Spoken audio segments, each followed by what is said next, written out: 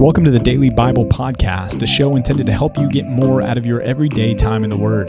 This is a ministry of Compass Bible Church in North Texas, and if you'd like to join along with our daily Bible reading program, you can do so by going to compassntx.org and clicking on the Daily Bible Reading tab. Thanks for joining in for today's episode of the Daily Bible Podcast. Hey, welcome to another episode of the Daily Bible Podcast. Yo, yo, yo, yo, yo. Hey, you guys need to pray for Pastor Rod because he doesn't have enough room for all of the things. That's right. As we record. If you guys came to the office, which I would recommend, you should come by and say hello. You should swing by. And then you could see our podcasting studio, which massive. is a table that's maybe a foot and a half by like 3 feet. It's 4 feet when I ordered it. Thank you. Okay, 4 feet. Don't want to shortchange it. Well, what about this side here? Is that about a foot and a half? What is that? That's probably about, a foot and a half by 4 feet. Thereabouts. So it's this really narrow table that's really wobbly. And because I had to take out the support struts. It works. It's not, it works. Hey, it makes the New Jerusalem that much sweeter. That's true. It's October 9th. It's Monday. It's Monday. Nothing special about October 9th that I know of. Not that I know of either. Yeah. I mean, it's a Monday. We hope that and pray it's a good Monday for you. Is it a holiday on October 9th? Why are the kids off of school? Oh, it's Columbus Day. It's Columbus Day. Happy Columbus Day, everybody. I think people have mixed feelings about that. Not here. It's still Columbus Day on our calendars in Texas. Okay. Well, it is not Indigenous Peoples Day. Okay. Yeah, I was going to say. Some people, they call it a different thing these days. Our kids' calendars all say Columbus Day. Wow. We are not woke. Well, I mean, I think there's an appropriate way to think through our nation's history without being a woke monster. Yeah, no, that's fair. But the land did belong to somebody else. Do you remember who the nation is named after? Columbus? It's not named after Columbus. We would be in the United States of Columbia. Oh, the America. No, I don't. Amerigo Vespucci. Oh, yeah, that was my first guess. I thought about that, but then I said, no, it couldn't be Amerigo Vespucci. He found the United States not the United States, but he found America before Columbus did, actually. Oh. And so he gets the naming rights as the America. And then he just drove away. Namesake. He showed up. He's like, you know what? On second thought, I don't want it. He's like, all right. He's like, it's okay. He landed in like the swampland over in Florida, I think, or somewhere. Oh, that's why. He made a mistake. If this whole thing is like this, I don't want it. Yeah. How crazy, though, that Columbus thought he was in the West Indies. Yeah, I know, man. I get it, though. Without my Google Maps, I'd probably be lost as well. Oh, for sure. For sure. I mean, I don't know if I would drive for like multiple days and weeks and months thinking, shouldn't I have hit my target by now? That just goes to show how much advancement we've made in the knowledge that we have. I mean, dude, and the way that we're growing in knowledge as humanity is phenomenal. Right. Super exciting. Right. What the prospects are. Exciting and terrifying when you think of sinful mankind. Yeah, that's behind the wheel Tower of a lot of Babel situation all over again. Yeah, probably with the AI advent too. And yeah, there's a lot of problems to be experienced for sure. Yeah. Yeah. Well, hey, let's jump into Isaiah. Yeah, we need the anchor of the word. Yep. Yeah, Isaiah 41, again, we're in the context of him wanting to comfort the people of Judah. And he's doing that by reminding them of God's power and God's sovereignty. And there's this opening line here of kind of the courtroom where he's calling the nations together for judgment. And he's reminding them of his sovereignty. He gives up nations before him so that he tramples kings underfoot. God is saying he is the one that's sovereign over the geopolitical and military affairs of the world. The ones that conquer because God enables them to conquer. And he says as much in verse 4, who has performed and done this, calling the generations from the beginning, I, the Lord, the first, and with the last, I am he. Just this unabashed statement of God's sovereignty and power and majesty there in the opening. And then what's the response from the nations? Well, they're going to turn to their idols, the goldsmith. And that's that whole section there that he's talking about trusting one another, and the craftsman strengthens the goldsmith and smooths it with it. They're talking about making idols that the nations are going to turn to trust instead of trusting in God here. And then we get the idea of Israel as the servant. As a servant. Not the servant. Right. And that's an important distinction, and one that's going to play a key role here in these chapters, because you're going to hear a lot about the servant. Now, there's going to be a difference between the servant, when it applies to God's people, Israel, as a servant, right.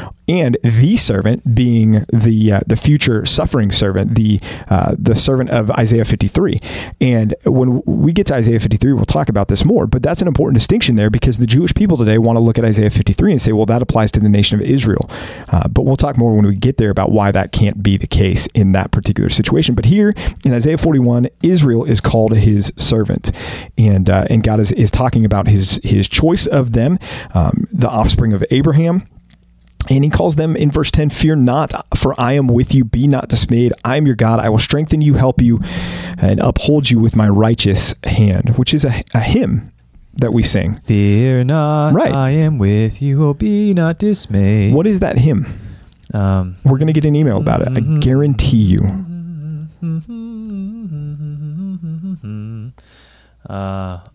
Upheld by your righteous, omnipotent hand. Yeah. Upheld by thy righteous, omnipotent hand. I don't know. You should Google it. I can't do that.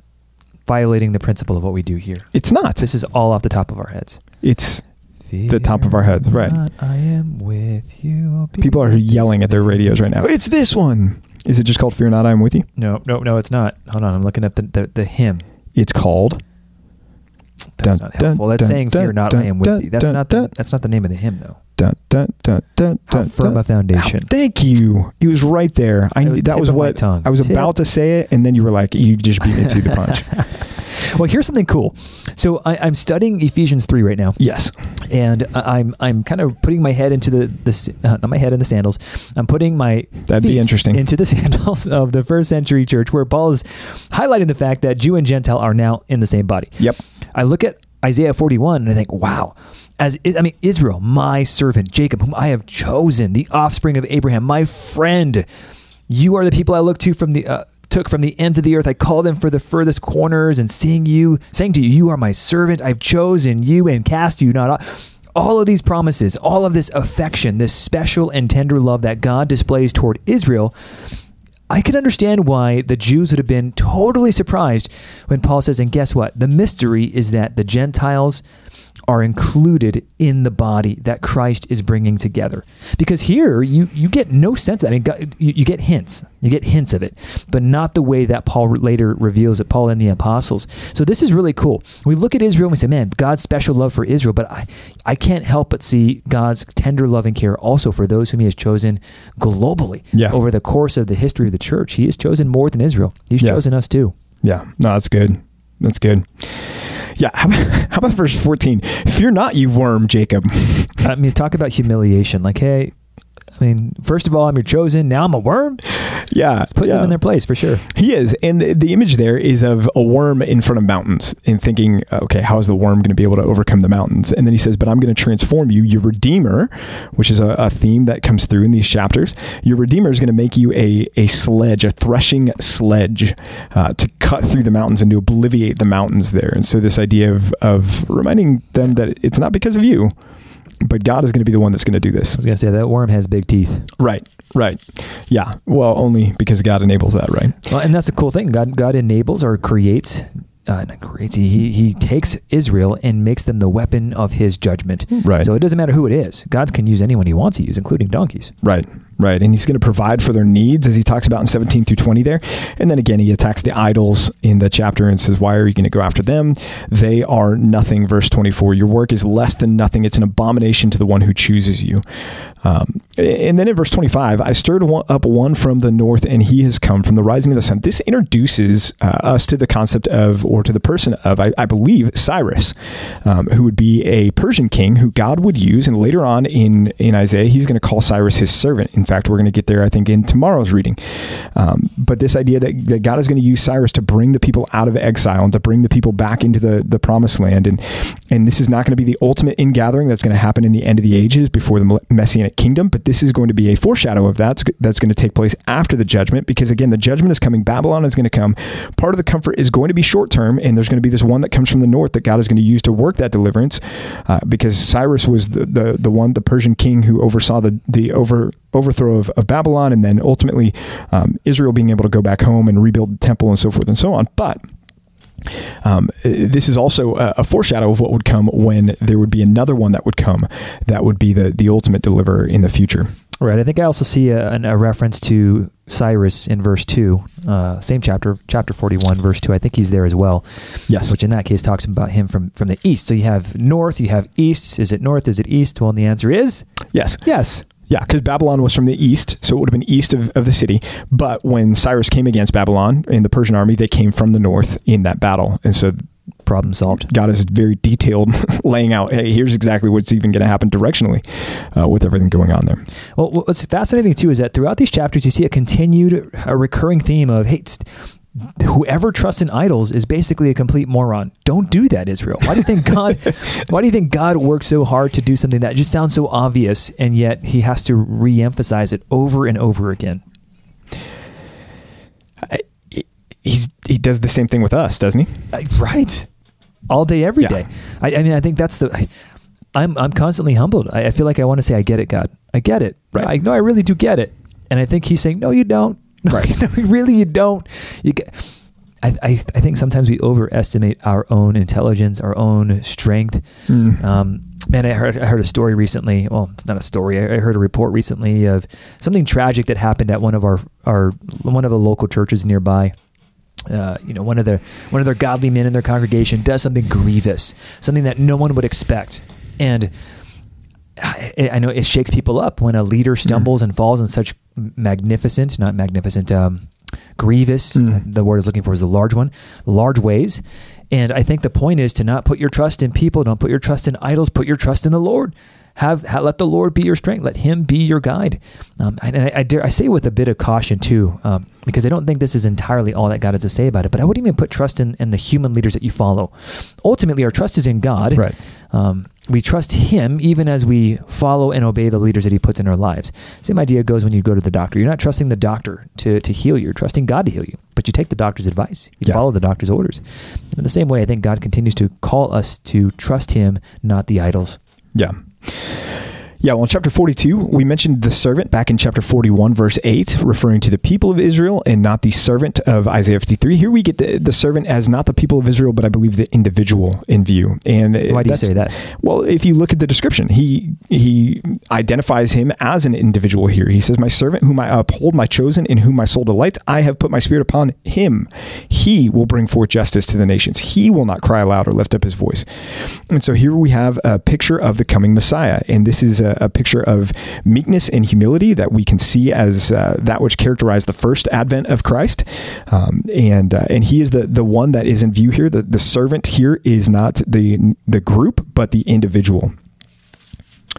If we look further on, he continues to speak about the servant. He says in verse 6, I am the Lord, I've called you in my righteousness. I'll take you by the hand and keep you. I will give you as a covenant for the people, a light for the nations to open the eyes that are blind. Here again, we have the idea of the coming Messiah and the impact that he would have. He's the covenant that God's going to make. He's the fulfillment of all covenants and also the inaugurator of the new covenant of God's blessings upon the people. And so we see an anticipation again of the Messiah in view as the servant at the beginning of chapter 42. Yeah, I would probably look at this passage and look backward with my New Testament in hand. It would be harder for me to make the case, I think, contextually. I would be, okay, well, he talks to Israel and with the same terms. My servant, the term chosen. Granted, there's a few nuances here. I put my spirit upon him. That's different. Right. That's not something that he says about Israel. But I would for sure look at my New Testament and say, okay, well, Christ did in fact come to heal the blind or to remove blindness. He did in fact establish the covenant, the new covenant in his blood. I think about verse 8. I am the Lord, that is my name. My glory I give to no other, nor my praise to carved idols. And yet in John 17:5, Jesus says, give me the glory that we once shared. Who could say that? Right. So I see Jesus in this all over the place, but I would have a harder time doing it in the immediate context. And that's a great point. And that's when you read about Luke 24 and the two disciples on the road to Emmaus, right, and they're struggling, and Jesus explained to them from the scriptures that it was necessary that the Christ should suffer and then enter into his glory. I think we kind of think of just this massive sermon on the entirety of the Old Testament where Jesus is preaching through every verse and going, here's how this points to me. Here's how. I see it less as that and more of him walking through passages like this one.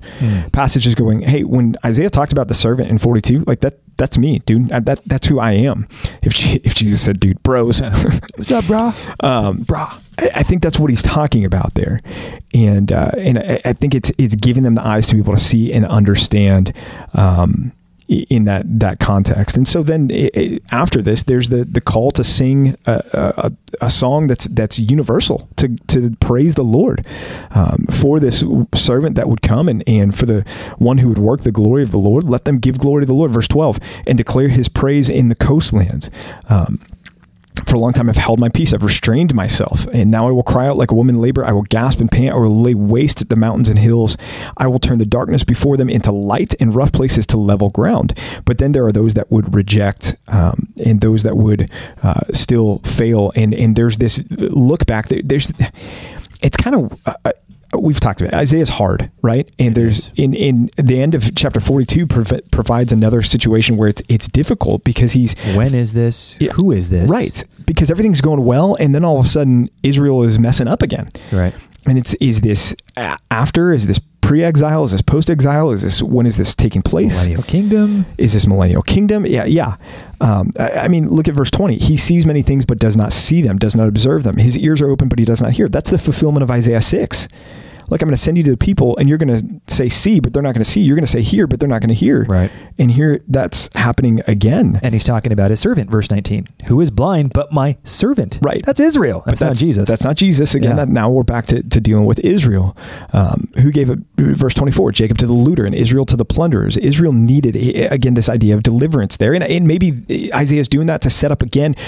Look, again, let's remember, this is what we're going to need. We're going to need deliverance. Remember why we need this. And then he gets into 43, our last chapter in Isaiah for today, where he's pointing again to the deliverance that would come. And this deliverer would come from Yahweh. Again, the comfort is there because fear not, for I have redeemed you. This is the future perfect.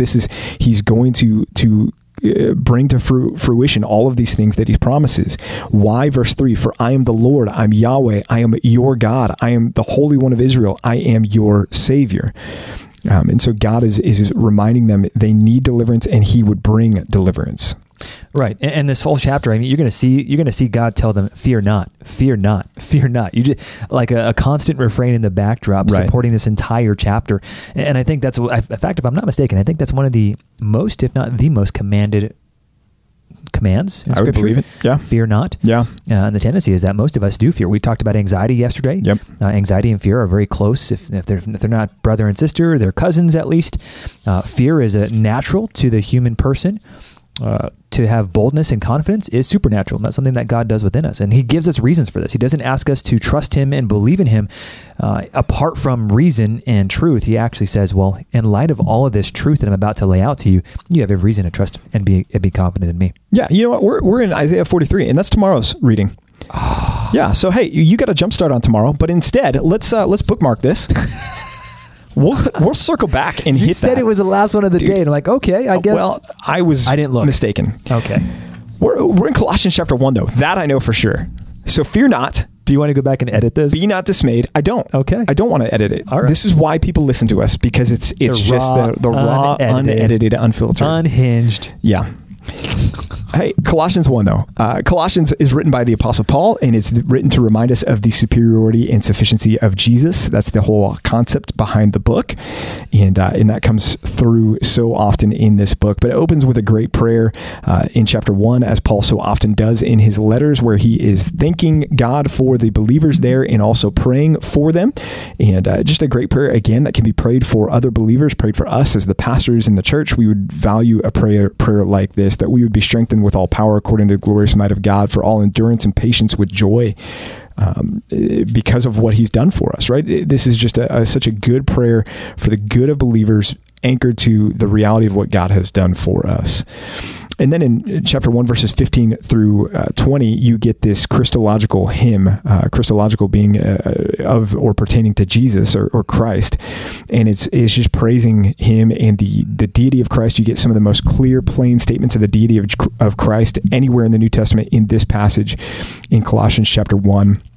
And there's question about whether or not this was a creedal hymn that was sung in churches from the earliest of time that Paul is recording for us here in Colossians chapter 1, or if it originated here in Colossians chapter 1 and then became a creedal hymn that was sung after this in a lot of churches. But this is a hymn of praise that exalts Jesus as the one who is, as it says there, preeminent, which means the one who holds first place in all things. Paul's going to get to this later, but I think it's worth bringing up now. One of the things that you must guard as a Christian is your understanding of who Christ is. Every cult gets Jesus wrong. Yeah. Every cult wants to make him a mere man or an angel or something other, one God among a panoply of gods. Colossians 1:15-20 flies in the face of everything these guys teach, these false teachers. So maybe this is one of those passages that you might want to memorize. Yep. I will guarantee you, there is never a time where this will not be helpful, especially when engaging with false teachers. Yep, I would agree. I would agree with that 100%. There is a warning, though, that's given here that he says, we've been reconciled. But notice what it says in verse 23, if indeed you continue in the faith. This is a warning passage to be thought of similarly to how we think about the warning passages and text in Hebrews, that for genuine believers, is there a danger that we won't continue in the faith? Well, no, that I don't think that that's allowable or permissible. But I do think that this is an important reminder to us as believers of the need for us to continually to endure, to press on, and to guard against any sort of drift or slide in our lives one way or the other. That's helpful. Now tell me, Pastor PJ, verse 24, it seems like I'm finishing my salvation that Christ started. I rejoice in my sufferings for your sake, Paul says, and in my flesh I am filling up what is lacking in Christ's afflictions for the sake of his body, that is the church.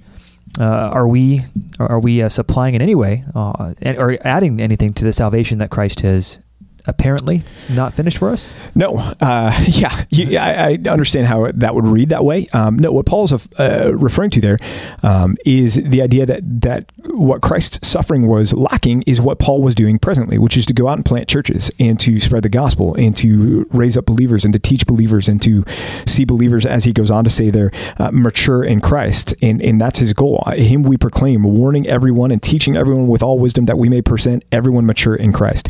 A good way to think about this is the metaphor for the church most often used in the New Testament is that we are the body of Christ. We are the body. Why are his hands? Okay, I got it. Yeah, I don't know that song. Okay, of course you know that song. Casting Crowns, buddy? I do. Come on. I do. And the reason why we're called the body is because we're doing the work of Christ here on earth. His physical body isn't here, but his spiritual body, which is the church, is here. Which is physical. Doing the work. Yes. Doing the work that he has for us to do, filling up what was lacking in his afflictions. In other words, by carrying on the mission that he's got for us to carry on with proclaiming the gospel until he comes back for us. Amen. Helpfully succinct. Verses 28, 29, man, I'm all about that. Those are my ministry life verses right there. Yeah. Him we proclaim, warning everyone, teaching everyone with all wisdom, that we may present everyone mature in Christ. And is that not the purpose of the church? Amen. We're building up people. We're trying to help everyone grow up, and we're going to read that great passage in chapter 2 tomorrow. But this is the goal of the church. Our job, your job and mine, Pastor PJ, is to present everyone mature in Christ. And that's one reason, Paul says, that's the reason for his toiling, his struggling with all the energy that God works within him. He wants to present everyone mature in Christ. That's what we're looking to do with you guys. And by the way, we're not going to get there until we're home with him. And that's one of the reasons why we're never done with church. That's right. As a believer, you never get to a place where you're like, I don't need the church anymore. And that's true for pastors as well. We are not going to get to a place where we're like, we don't need the church anymore. We've got enough degrees. We've got enough knowledge. We've got enough. Nope. You are not going to reach the full maturity of Christ likeness until you are called home to be with him. That's right. And so until then, we are part of the body of Christ together. We're committed to you. You're committed to us. We're all committed to Christ. Right. Amen. Well, hey, join us tomorrow when we will cover Isaiah 43 and 44. Today you got the trailer. Today you got Wait the till you preview. hear the whole movie. Ooh, wait till you get it all. Fear not. We'll be back tomorrow for another episode of the Daily Bible Podcast. Bye. Hey, thanks for joining us for another episode of the Daily Bible Podcast. We hope and pray this has been a blessing to you and your time in the Word. If it has, if you would subscribe to this podcast, leave a like, leave a comment, and share it with some friends and family, that would be awesome. If you need more information about Compass Bible Church here in North Texas, you can go to compassntx.org. Again, that's compassntx.org, and we'll be back with you tomorrow for another episode of the Daily Bible Podcast.